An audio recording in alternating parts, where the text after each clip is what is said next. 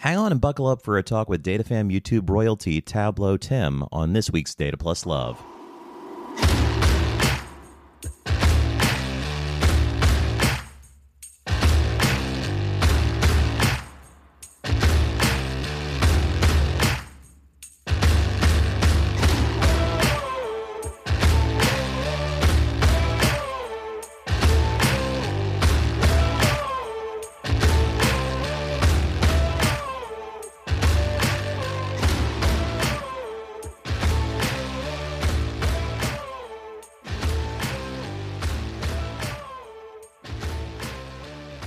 Basically, we talk, and it begins organically, and then I record an intro before the music. Right, exactly. Yeah, classic. Yeah, that's good. That's good. Yeah, it's always so more natural, right? There's none of this sort of stage that happens before, like, hello, welcome, blah blah blah.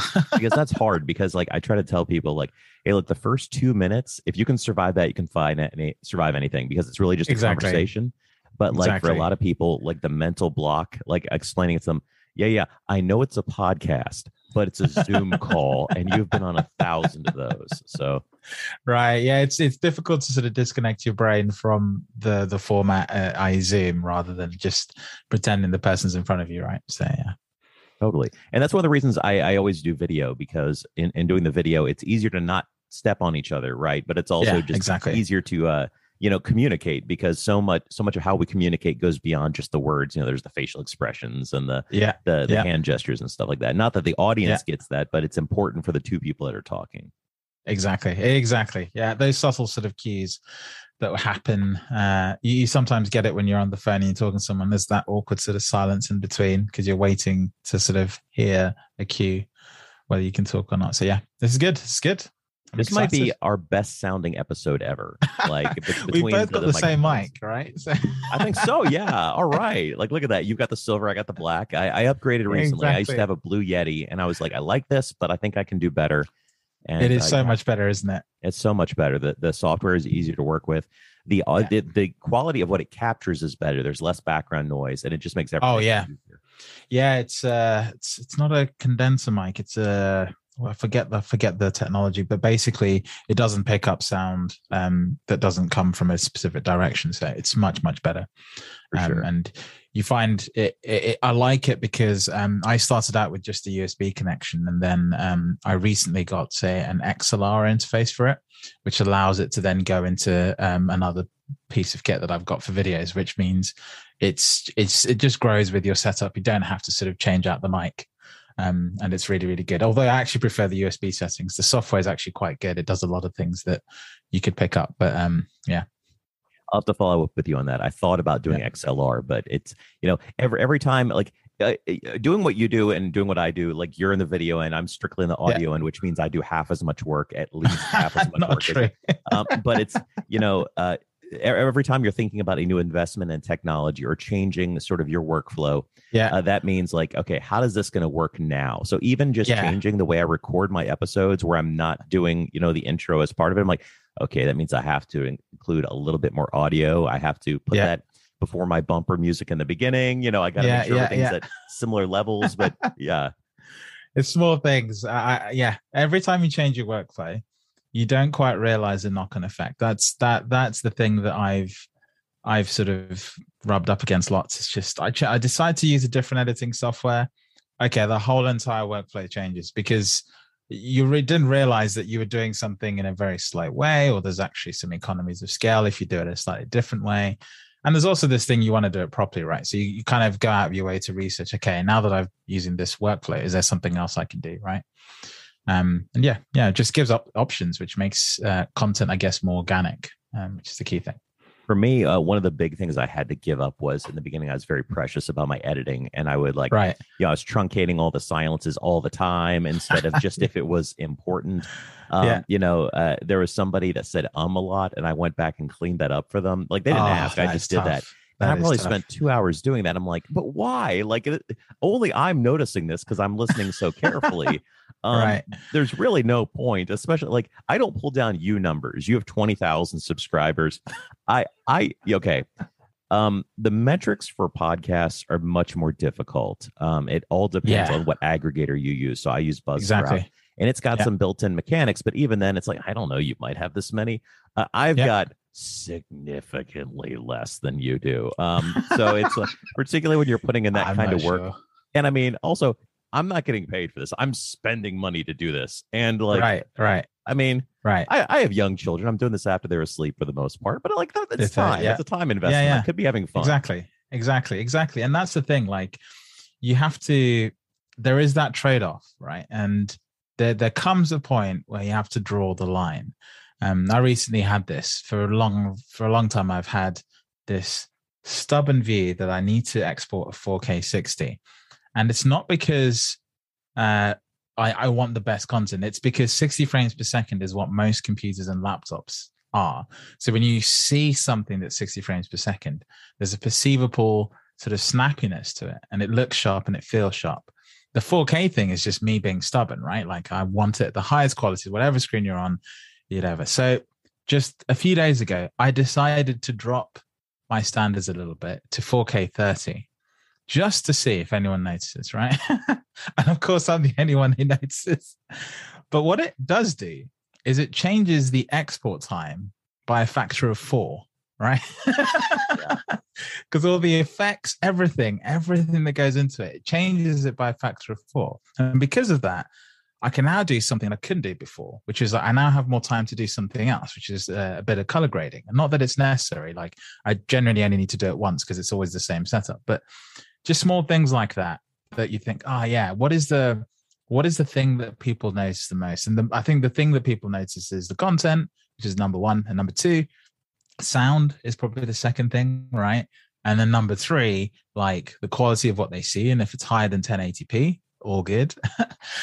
And then fourth is like, okay, all those details, like, is it 60 frames per second? Is it 4K? Does it have subtitles? So like, just going through that hierarchy is just, sometimes you have to bring yourself back down to earth and just say, come on, I can drop my standards a bit and just get the job done. So you're making me so thankful, because when I first thought of doing something like this right after TC19, and one of the first things I did is I reached out to Emily Kuhn, who does, the Tableau wannabe, now the Tableau World podcast. And I said, hey, look, I think I'd like to do a podcast. It would be different from yours. I have a different format in mind. But I want to talk with you first, and make sure you know that I'm not like stepping on your toes. I'm not like coming at like it's not on. And she's like, I really, you might want to think about video. Like, you should really do video. I'm like, first of all, not a face for video. Like, but you're doing it now. We're doing it now. Absolutely, you are. The people don't see. They don't know how grotesque I am. I'm like Dr. Doom over here. It's all theater of the mind. But like on top of that, like, as you're describing this now, I'm like, thank God I didn't do this. This is so much more effort than I'm just willing to put in. And I mean, I've established that I'm a lazy visitor. So like, I'll put something out, people are like, oh man, that's great. I'm like, I did less than an hour. And I'm not saying that to brag, like, oh, I'm so good. It took less than an hour. I'm saying less than an hour that's all I was willing to put in on this. Like, I'm like, that's an idea. Exactly. I'm going to cap it. And I think that's cool that you're sort of thinking about some of that too. Like, what is the trade-off you would like to make in order to, in this case, get back time that you could use more effectively in something else? Exactly. Like, I have a couple of things I want to take on next year and maybe into 2023 and 24. And they really require a certain amount of sort of persistent time. And if I can free up time in the way that I make content, I tend to make the content in the weekends and in the evenings, because I have a 1-year-old. I'm about to have another one arrive soon. And so I do all the content in very sort of narrow snippets of time. So if I can do more of that and then free up, let's say, a weekend to make some of this more difficult sort of long form content, then I think that's a good thing. But you have to, it's a trade-off. And some people, we get comments all the time, like, make a video on this, do this.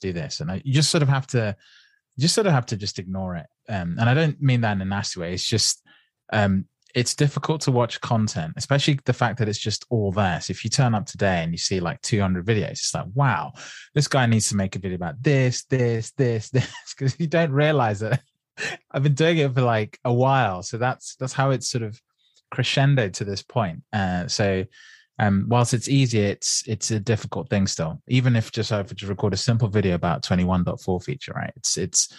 I know the feature. I've used Tableau for 8 years. It's it's easy for me to do, but actually it's quite hard to make sure you communicate it well, because that video stays up forever, right? So you have to kind of really get the point. And I recently had to deal with a correction. I made a video about map players, and I made a mistake. I trusted the source of the data over the feature, right? And I got punished for it. So,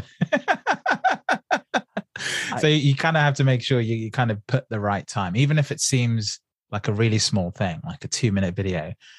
I still put a bit of time into it, because for some people, it's maybe their first time they're seeing Tableau. For others, they just want the answer really quickly, so they need their timestamps. You don't know all these things. You don't know the context, so you have to make things in a way that's accessible for as many people as you can. I appreciate the effort. I mean, I was, before we got on today, I was watching your intro to Tableau video. You've got this nice 10-minute introduction. And watching this, I'm like, you've got graphics in there. You've got like little animations and all sorts of things. And I'm like, this is so much effort. People don't think about it when they watch it, because it flows so organically and stuff. But they don't realize all the coordination it takes, not just for that, but you're talking on technical topics. Like, you're not talking like, extemporaneously. This isn't Joe Rogan. It's like you're actually having to make sure, like, okay, I am talking on something that's very specific and very precise.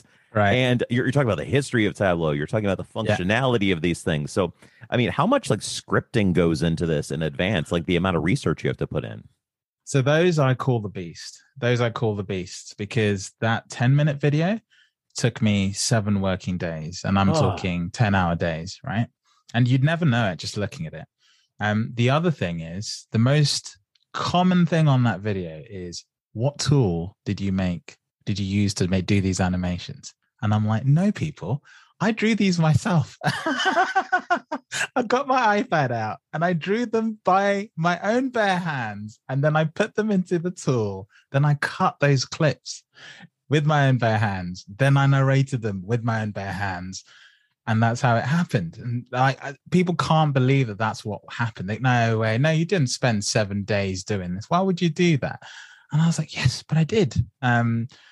So that's the tough thing. That's just a tough thing. You just have to live with it. I made a blog post to sort of answer that question, and I just linked to that question every blog post every time. But the thing is, that's the best performing video on my channel.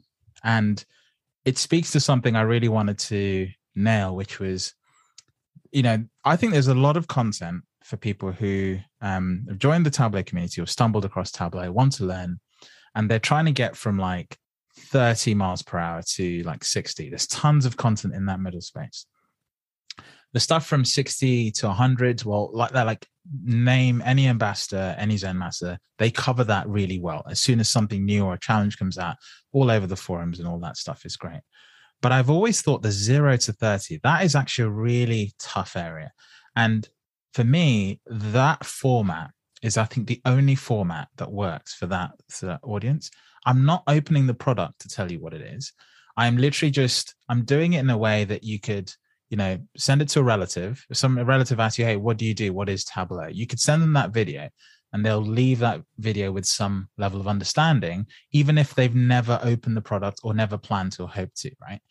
And that was sort of the aim. And so you kind of have to disconnect the software and sort of replace the software with sort of a concept. And that's sort of what the illustration is trying to do. And then the voice is just guiding you through that. It's like a story. And the audio has to work on its own. Like, I actually wrote the script first. I recorded the script. And then once the script's recorded, I place it onto a timeline. I cut the audio. Then I know, okay, this video is going to be 9 minutes 30. And I also recorded different, in the video when I say, oh, this is in under 10 minutes. I also recorded another one that says in under 15 minutes, in under 20 minutes. I literally recorded 3 because I didn't know how long it would take. Then I drop the one that says 10 minutes, and I reverse engineer the sections. Then I animate, because I know I'm sort of working to a storyboard, essentially a storyboard format. And then I draw those in Procreate, just basically drawing these scenes. Procreate has a time-lapse feature where it records each stroke as you do it. And then I export those time lapses. Then I put them into Premiere Pro. If I was to put all those time lapses into a timeline, they'd only take about a minute to play through, because each stroke is like a frame. So what you have to do is slow them down in the video editing tool, but you have to slow them down and cut them so they sync to the audio. And that's the audio took 30 minutes to record. The storyboard took me half a day to come up with. The script took me a day to come up with. The editing took the rest of the time. And that's basically it. But the projects I mentioned earlier on that I want to go and do for 22, 23, 24 is to take that format but really attack the Tableau platform. And not only that, take it into concept. So if you Google how to make a bar chart in Tableau, you'll come up with 10 videos, right? But that assumes you already have some level of data literacy understanding. It assumes you know what Tableau is. It assumes that you've made a bar chart. It assumes that you've remembered, GCSE or whatever, education that you have, maths, at whatever level you took it at. And it assumes that you brought all those concepts. And I've always thought, no. Like if you're going to show someone how to build a bar chart in Tableau, you need to start at zero. Like you need to start, well, what is a bar chart? Like, what is it made of? What is on the X and Y? What is X? Why is it called X and Y? We just assume all these things. And so I've never made videos like that because there's like this whole body of work that even I think, fully understand. And so I'm going on this journey slowly to sort of try and, fill these gaps for myself. I'm learning a lot when I make these as well. And the plan is to sort of take that format. I've done it with Tableau Prep. So the Tableau Prep, I repeated the format to see, is this working? And it does. It's, it's not as big a search topic, so it doesn't come up as often. But of the people who watch it if I overlay the analytics for the two videos, they have basically the same trajectory, if that makes sense, given the sort of relative search commonality. So the idea is to say, okay, that's a great format. Let's make these better for each part of the Tableau platform. And at the same time, Tableau is changing. So that video is already out of date, which is like, oh boy, I have to make that again at some point in the next 2 years. Because in 2 years, I think that video will pretty much only talk about maybe 2/3 of the Tableau platform. And it won't, maybe people will look at it and say, well, what about Tableau CRM? What about the Tableau economy? What about Tableau Exchange? What about extensions? What about, there's just so much that's been added. So that's the challenge. And, again, like you, I'm not getting paid to do these. I'm a consultant full-time. I'm a dad full-time, I just have to squeeze these things into the time that I have. For that video, I took a week off work to do it. So I actually had to make a decision that I was going to spend a week of my own time to do it. And that's sort of how it came about. So yeah, it's pretty fun. So let me ask you this. Clearly, the medium you work in is a more challenging and demanding medium than the one I work in, especially as we've established. I speak extemporaneously like Joe Rogan. So I have less CYA I have to do after the fact. I don't explicitly call out features and techniques. Yeah.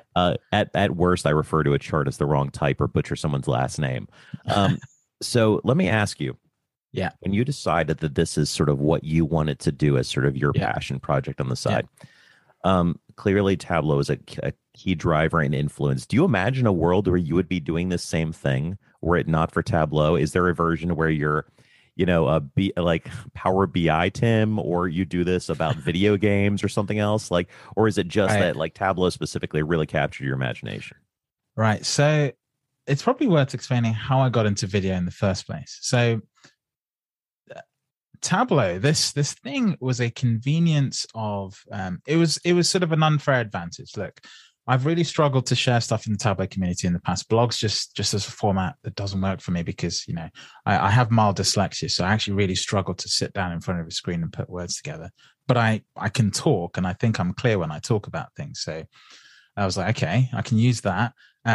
And it never clicked that I could do something on video, if that makes sense. So I could do a screen recording, but the thing with screen recording to me is it always felt sort of one way. And I did this layout containers video a long time ago, and that performed really well. I just left that at that. Then I started to record tech videos on YouTube.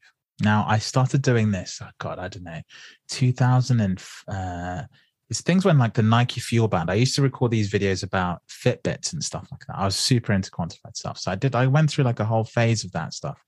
And the very first video on the channel was actually about ligatures in type design, because I used to work in print design. And so I actually recorded a video just explaining someone how to do a drop cap in Adobe InDesign, which is the software that I used to use. And that got a lot of like, the drop cap is like, in a paragraph and the first letter is really big. Yes. Right.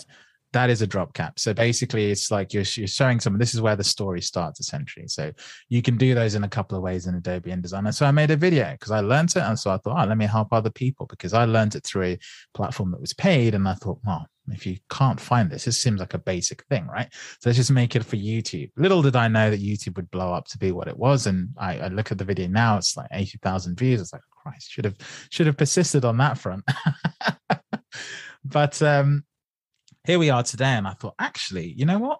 I think we can make these for Tableau. And so for Tableau version 10, I did a series of 4 videos just explaining what's new. And I grouped it into design, server, and like analytics. Those are like the 3 headers. And those sort of did well and it kind of worked. But the problem there was I had a laptop that just couldn't keep up with the pace of what I was thinking. So I was one of these people that was a bit fussy about the tools they were using. And video is a fairly demanding, you kind of don't know it until you hit this hurdle, right? You go, I'll make a video. So you go open your laptop, record the video, then you put it in editing software and it's like slow and sluggish. And you're like, what's wrong here? It's like, have I made a mistake? Like, no. This is just how computers work. They struggle with video.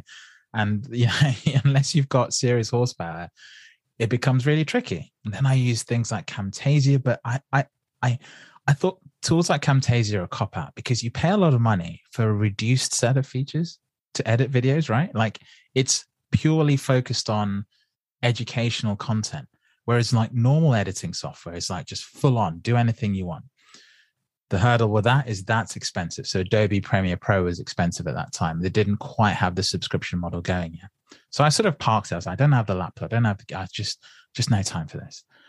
And a few years later, I got into building PCs. I love building PCs. I've got a custom built PC. It's just something I love doing. I spend way too much time on it. And if I can very briefly show you this, can you see that? I can. So I don't know how to, there you go. Can you see that? Yeah. It's a completely exposed build, but it that took me a week of effort. And hold on, now I'm going to leave the camera 1 sec. I'm probably smacking the mic and doing audio at the same time here. So Tim's panning over and showing his computer right now. I'm going to narrate this. Now he's back. I'm back. So I have this fashion project and I built it because I like playing this game called Destiny 2. And I like playing games like Apex Legends. And I'm just kind of these person. Like, this is a hobby. But then it dawned on me, I got a computer again. And this would probably do a bit of video editing. So I tried it and surprise, surprise, it worked. I was like, interesting. So I started making these videos. I just thought, you know what? I need something decent. I need a challenge. So I thought, what could I do that's like a proper challenge? I don't want to make like a one-off video about something because the other thing is you need a project of some sort. So I thought maybe I could make videos about what's new in Tableau. I just thought, maybe that's a good angle. So I thought, yeah, let's start with that. So I recorded a bunch of these, edited them all. And this was before when pre-releases came out before the release. And so I could actually record like 20 of these, edit them all in one weekend, and then push them out all in one go. And I just thought, yeah, let's just try doing this and just see where it goes. And people took to it really well. And I was like, okay, cool. So then I started learning video editing software. And at that point, it was actually less about making videos about Tableau. It was more about learning video editing. And it actually has been mostly that pretty much all the way through to now. I'm actually getting a chance to enjoy a hobby. I love making videos. I just never really sort of wanted to go into video production, if that makes sense. I think I'm a hobbyist rather than like a professional at it, if that makes sense. But if I can bring that skill to the community and enjoy doing it at the same time, I thought this is a great sort of marriage of convenience, right? I can make some videos about Tableau and keep sort of edging my understanding in the video production world as I do that. And so that's kind of got to where we are today. It's just been, if you make a video, you have like a really crappy intro, then you try, let's improve the intro. And then, it just keeps escalating one thing after the next. Every time you figure something out, you go to the next weakest link in your video format and you try and fix that. And to the point where we just are where we are today. So that's sort of the journey. That's how we got to where we are.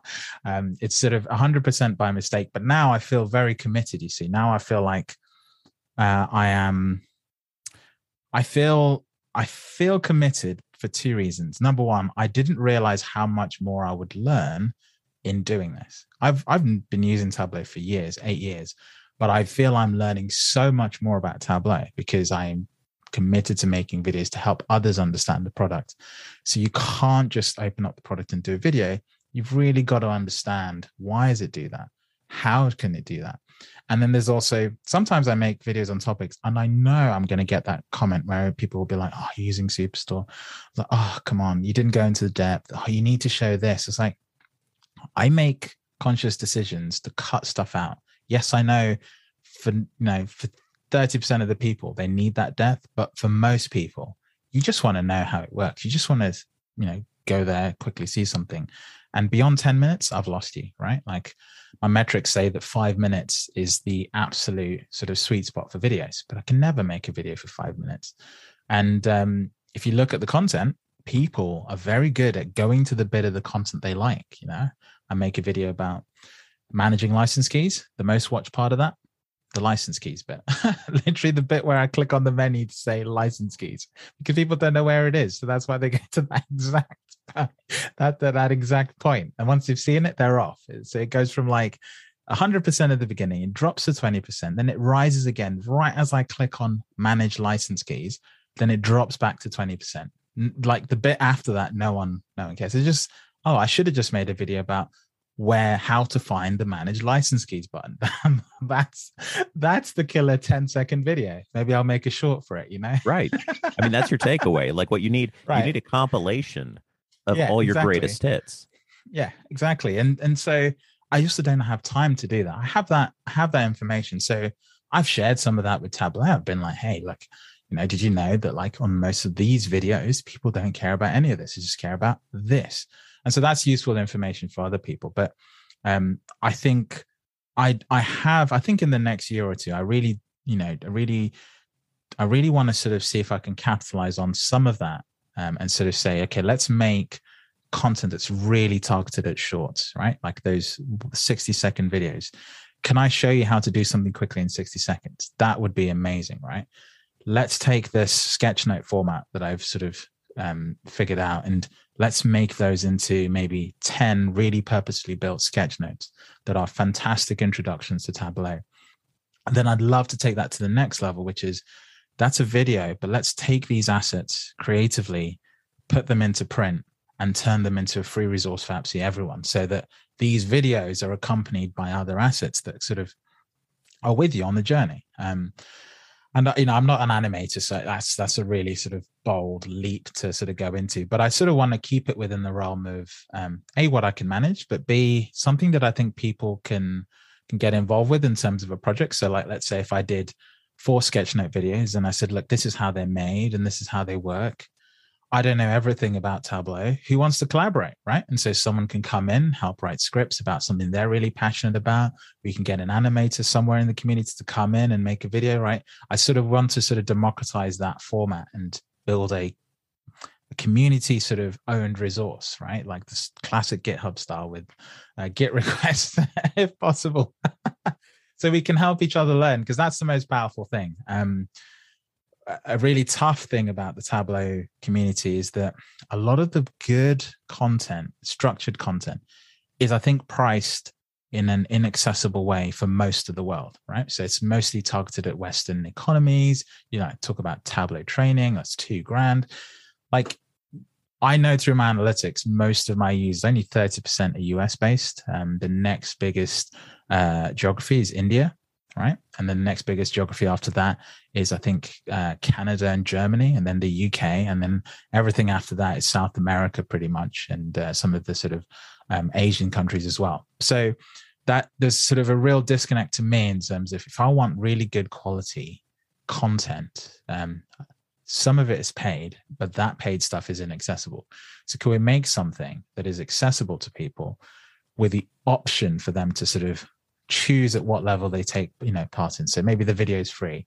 The PDF is free, right? But if you wanted a physical copy, here's a little bit more, right? Like here's something, but it's not priced in an inaccessible way for the economy you're in. So that's sort of the vision I have, but that's a really bold sort of target. Again, full-time dad, full-time consultant. I can't stop those things because those pay the bills. So hoping the community can kind of step in and sort of get involved with this stuff as well. I think the ambition is admirable, and I think that you're putting it out there. I think you'll probably have some people that would bite on that kind of thing. I know for me, occasionally I get people that reach out to me on LinkedIn, besides the people that are just offering me like entry-level jobs that have crazy names that I like to televise, because those are always funny.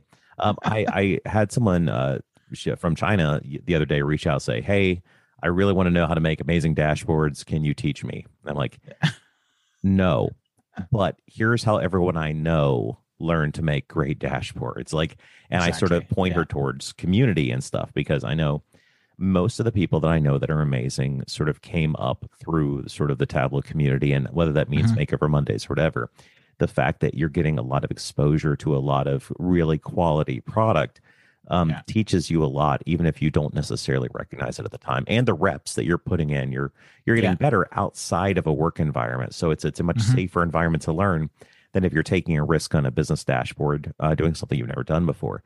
So I try to steer people towards that. But I recognize the ambition of what you're doing, and also being very conscious and sensitive about price. And, sometimes when stuff has no monetary value assigned to it, it's perceived as worthless. Yeah. So for example, if you were asked to do some pro bono work for a client or whatever, and you just knock it out of the park, right? And then you say, okay, so, I did this. Now for this next thing, it's going to be X amount of dollars or euros, right? And they're like, oh, no. It's cool.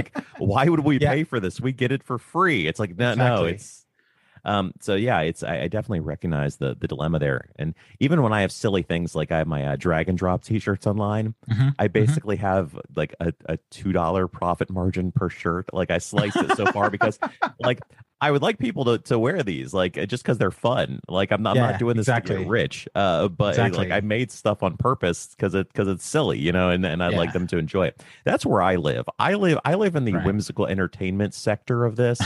You live in the real, you're putting in the work. I really appreciate that. Man. Yeah, it's weird because YouTube does assign a value to all content. I think in November they changed the format of YouTube now, so that every creator no longer has a choice whether or not ads are served on their videos or not. So a very conscious thing I realized, I think it was not last year, but the year before that, it was like, okay, interesting. YouTube, a business model, ads. If you put no ads on your videos, does it promote your content? I did a 2-month trial. The answer is no. Okay.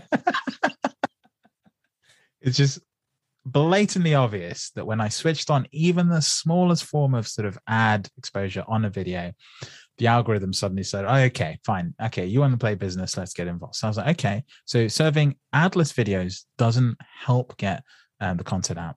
Another thing I realized is that YouTube is the second biggest search engine after Google, right, in the world. So that's like, oh, interesting. So people go on Google, they search stuff, end up on YouTube. People go on YouTube, they search stuff, stay on YouTube. So I was like, oh, interesting. So there's a whole sea of content that doesn't exist in YouTube, but is already on Google, but in a completely different format that isn't video. So I was like, that's a huge opportunity to make stuff. And I don't think I'm the only one who's sort of noticed that. There's so much helpful stuff now on YouTube. It's been great seeing so many more people sort of take video as a format. But then YouTube does assign a value to it. And the value is it has this sort of metric per 1,000 views, right? So the cost per 1,000 views. And typically on YouTube, the cost per 1,000 views goes from something I think it's $5 all the way up to, really, really premium real estate on YouTube is $25 to $30 per 1,000 views. And that's essentially what an advertiser assigns as a value, right? To that video. And that also includes, I believe, YouTube's hosting costs, because it's really hard. It's really easy to forget that you're going on YouTube watching these 4K wonderful videos. someone is paying a hosting bill somewhere. There's server farms around the world. Exactly. So they wouldn't do it if it wasn't sort of a business thing for them. So YouTube assigns a value, but it's literally, compared to the effort you put in, it makes your effort seem worthless. So I never want people to sort of look at the content and think, oh, like, I'm not getting something for this. I absolutely do, but it doesn't anywhere near meet the sort of the time that goes into it. It doesn't sort of cover the equipment. It literally doesn't cover any of that. In order to do that, you really have to be a channel of, like, I think 100,000 to 1 million to really be able to say, yo, I'm a full-time, content creator, whatever. And so everyone who makes content under the, I'd say 100,000 mark is 100% putting a labor of love into their content. But in and amongst all YouTube content, it's so easy to forget that. It's just so easy to forget that, because every video on YouTube is actually done at decent quality nowadays. That's just how competitive it is. So you have to assign some sort of personal value to it. You have to say, I'm doing this because, and the because for me is, partly I get to enjoy this hobby and make videos. I get to learn more about video editing, continuing to learn more. I realize I learn more from Tableau. That is priceless, because it puts me in a position where I understand the product really well as a consultant. It's helped me actually better serve customers as well, because someone told me that the best way to understand something is to teach someone else, right? So being that advocate essentially in the community is it's a really good position to be in. And so those things are priceless to me, if that makes sense, right? That's the value I assign to that. And so that's sort of the transaction that goes on, right? You come and watch a video, you gain benefit from me.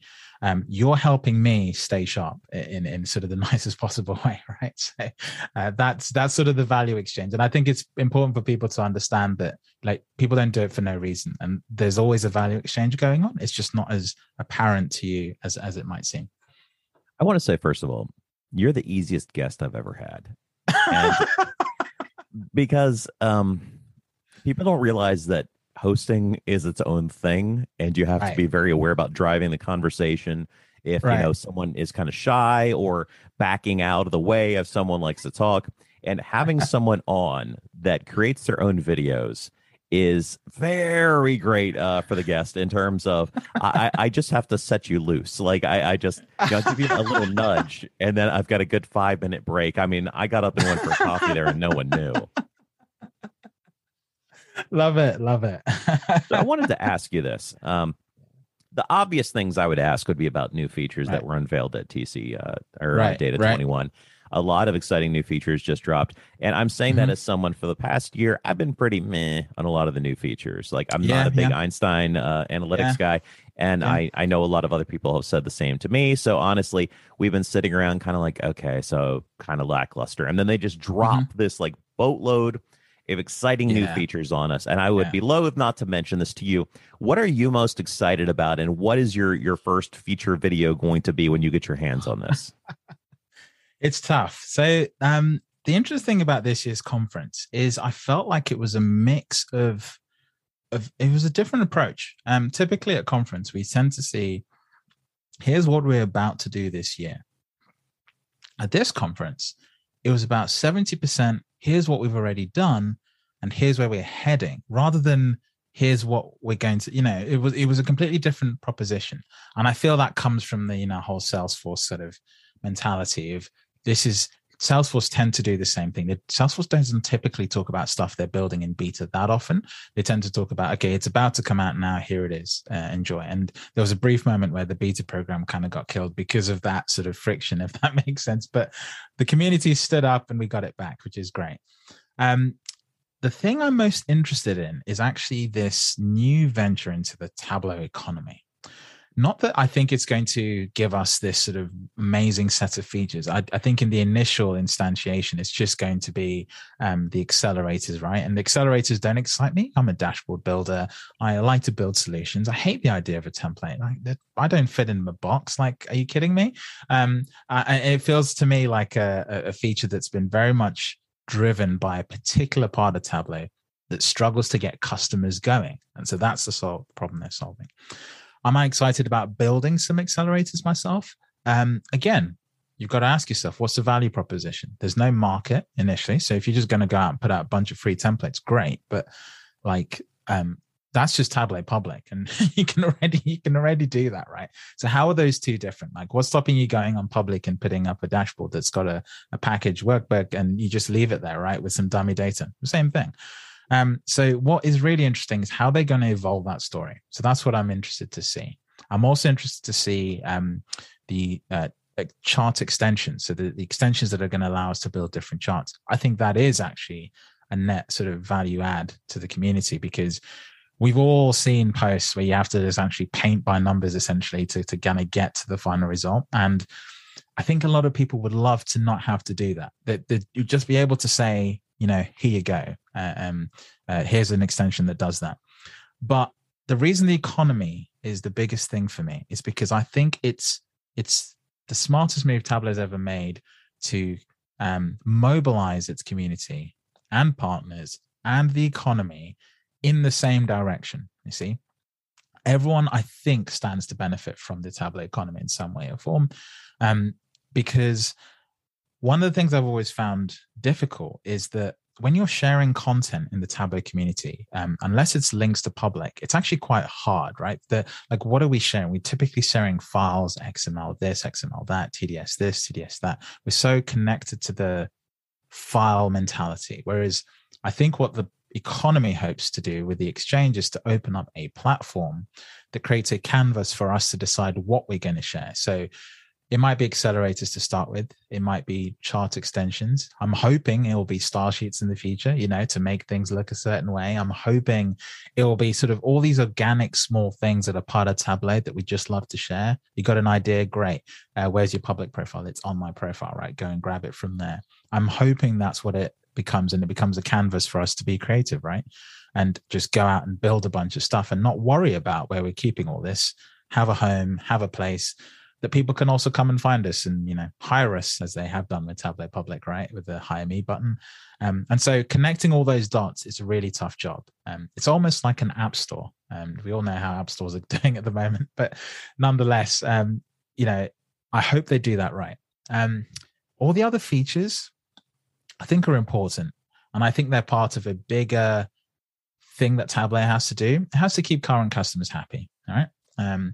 It also has to serve the existing legacy, and Tableau's legacy is quite old in some places and isn't as modern as it would probably like, if that makes sense. That's partly Tableau's fault. You know, technologies like Tableau Server don't necessarily work like most sort of modern, you know, technology platforms. So Tableau Online is sort of the solution to that, but Tableau Online has its own, you know, problems as well. So there's always this healthy friction, I think, between the community and Tableau. And I think they've got to meet that balance while still innovating. So if I summarize conference, I think I spoiled it for myself because I've been so involved with features and I've been so in tune to what they do, like talking about these features every year, that I didn't see much net new features from my perspective, right? But that's because I'm so dialed in on what's new that I sat there watching the keynotes and I've seen that. Oh, okay. Yeah, you know, like I was it was all over the place for me. But for many people, that was all exciting stuff. So I'm probably the worst person in that respect, but I was really happy with the direction they're going. I think they do have to start meeting some of the demands, as it were, of some of the existing gripes, the small things just to make the platform an easier place. There's just so much stuff in the ideas forum, low-hanging fruit. Just go pick them off one by one. Have a hackathon every week for one of those features and just put them in. Like, you know, we see all this activity with acquisitions and all of this stuff to bring new technologies in, but there's already great ideas existing out there. Or create the APIs, create the platform, and let us build those things. And I think that's sort of what's happening with the economy. And that's why I'm excited, because that to me is the other way of doing it, right? If we don't have time to do it ourselves, let's enable you. It's a clever way to crowdsource a lot of different topics at the same time. And I think your comparison to the App Store is apt. in the sense that now you're going to have essentially a marketplace for these things, and that's also going to come with its own challenges. So it's kind of a meritocracy of what succeeds and what fails, and how do we know what's good in the app store kind of situation, what's not, right? Like, are there ratings? Is there amount of times this has been used, that kind of thing? That's a big thing. And also with the exchange, and how we're talking about now, you're able to import in SVGs and sort of take some of these previously exotic chart types and now make them native chart types. For one thing, we're putting the Flurridges out of business. Like, sorry guys, you're just done now. Like, CJ Mays, who? They are going to tear things apart. I think Tableau made that point in the like TC round down or whatever, and I was like, no, you don't understand. You've just extended the boundary of the stuff that they can now cover, because they don't have to talk about like, honeycomb charts or whatever. Like, they can now go talk about way more things that are more exciting, right? The thing I love about it is it's totally changed the game in the sense that it's no longer can you make it? It's do you know when to use it? And that's gonna totally make the difference, because all of a sudden you're gonna see all sorts of pinwheel charts and exploding sunburst charts. Like, everyone's gonna do it. And 95% of them are going to be bad, because people just saw, oh, I've got a chart. It's like when you see tree maps. Like, how many times is the tree map used effectively? Not as many times as you'd hope. So as these things become much, much, much easier to deploy, because you don't, it's like Jurassic Park, really. That's where I'm going with this. I'm Ian Malcolm right now. I'm explaining, you didn't put in the time to learn how to do this. So you didn't learn like the responsibilities that come with it. All of a sudden it's just like, boom, I can create an insane chart. And well, that certainly had its advantage. I mean, that's the whole point of Tableau, right? Like, you didn't have to draw the bar chart. You just clicked on the button. But there's going to have to be a new understanding that comes with those. And maybe Steve Wexler's going to have a book on using insane charts. These are when you use these.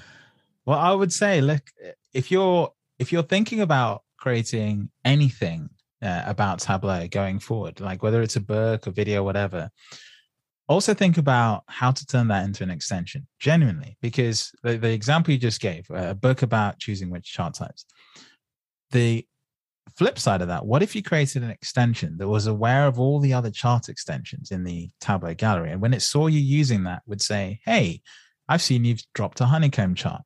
Honeycomb charts are best used in this particular use case, right? Like, and you educated people. That's an extension right there, right? And a Tableau going to allow that to happen. Number one, that would be the ideal use case. And I'd also like to see Tableau step up to this challenge, right? They give you all this power to build all these chart types.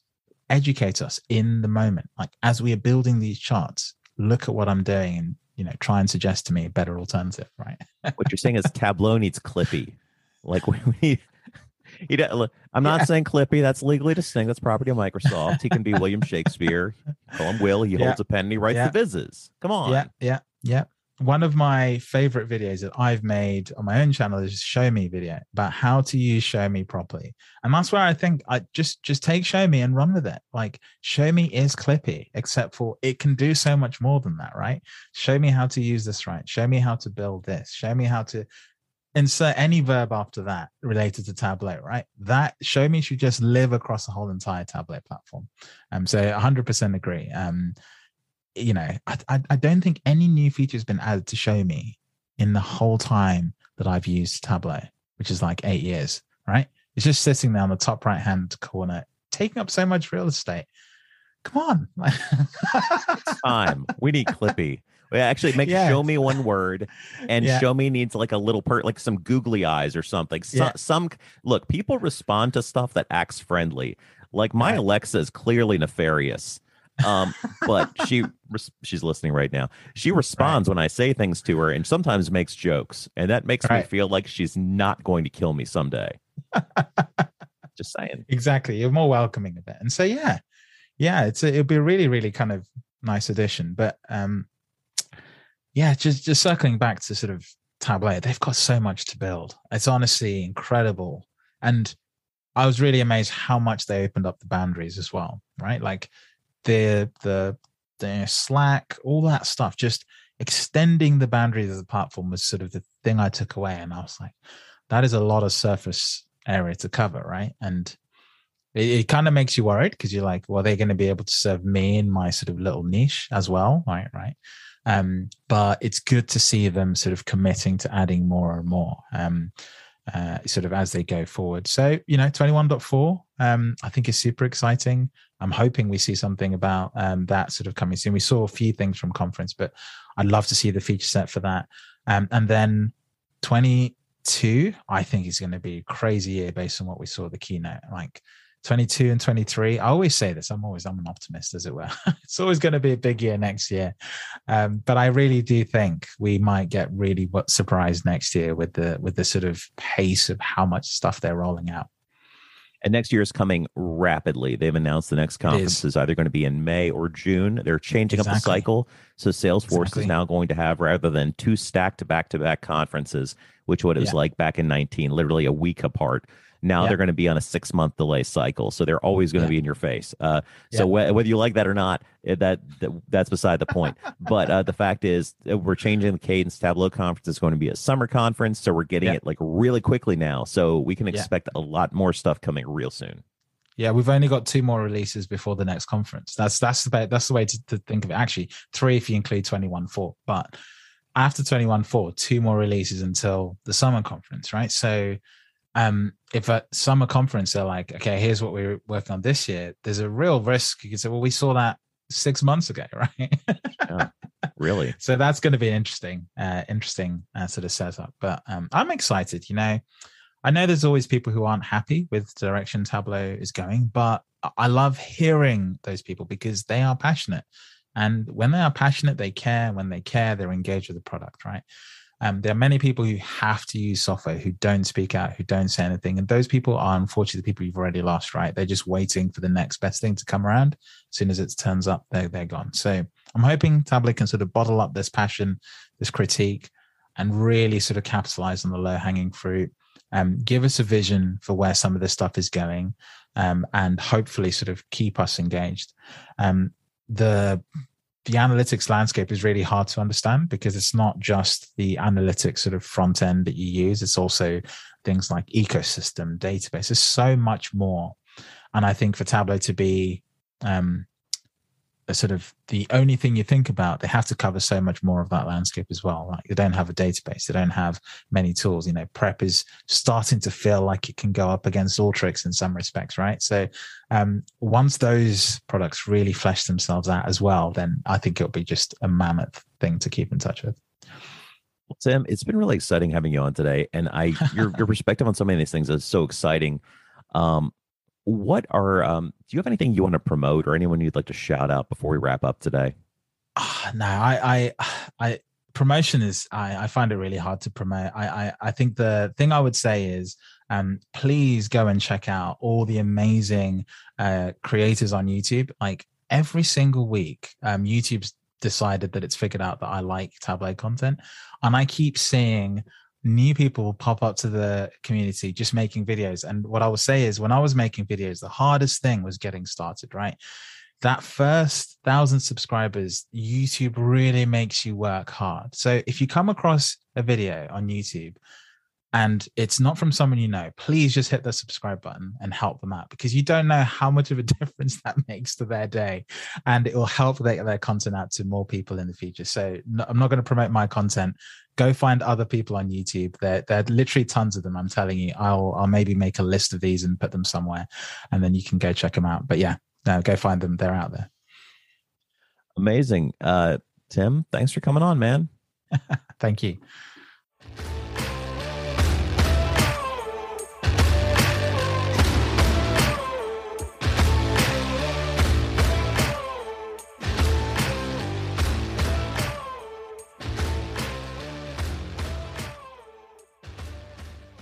Data Plus Love is recorded and produced by Zach Bowders. Our music track is We Are Legends by Alex Stoner. Hey, you're still here? You're probably waiting for like the next podcast to kick in, probably something better. Thanks for hanging on. Anyway, if you're picking up what we're putting down, consider buying us a cup of coffee on ko-fi.com/DATAPLUSLOVE. Just, drop $3 in our tip bucket. It helps us buy better equipment. It helps us pay for razor blades to keep me from looking like a wolf man. And it keeps Mark's head looking so shiny and beautiful. Anyway, thanks for listening. We'll never put anything behind a paywall. And thanks for your patronage. Have a great day.